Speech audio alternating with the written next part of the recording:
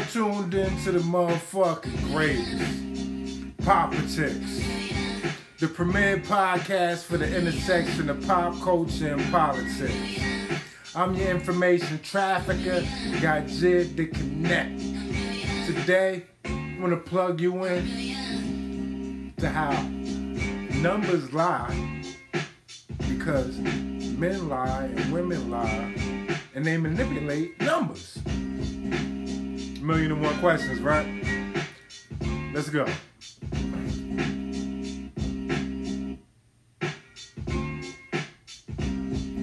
Yo, it's like 14 House Republicans voted against a resolution condemning the military coup in Myanmar.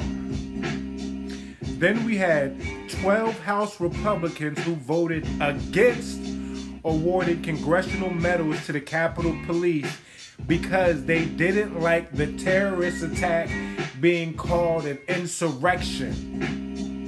And I'm not being petty when I say there is video of Rand Paul standing up and being the only person on the floor to not applaud and give a standing ovation for the Capitol Police who protected them on January 6th. March 17th, at a Republican Party meeting in Montrose, Colorado, Congresswoman Lori Boebert defended those who stormed the Capitol, saying, "We already see in Washington, D.C., you can't petition your government. You're an insurrectionist if you do that." Strom Thurmond filibustered the Civil Rights Act of 1957 for 24 hours and 18 minutes. In the 87 years between the end of construction and 1964, the only bills that were stopped by filibusters were civil rights bills. So when Bitch McConnell says the filibuster has no racial history,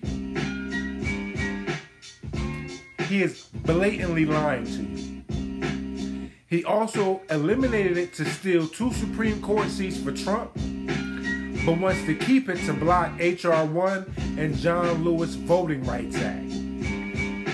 In 43 states across the country, Republican lawmakers have proposed at least 250 laws that would limit mail, early in-person, and election day voting with constraints as stricter ID requirements, limited hours, or narrower eligibility to vote absentee. And while we talk about questioning patriotism, Fox News has been talking about Putin challenging Biden to a debate, and they're rooting for Putin. Get the fuck out of here, man. Politics, premier podcast for the intersection of pop culture and politics.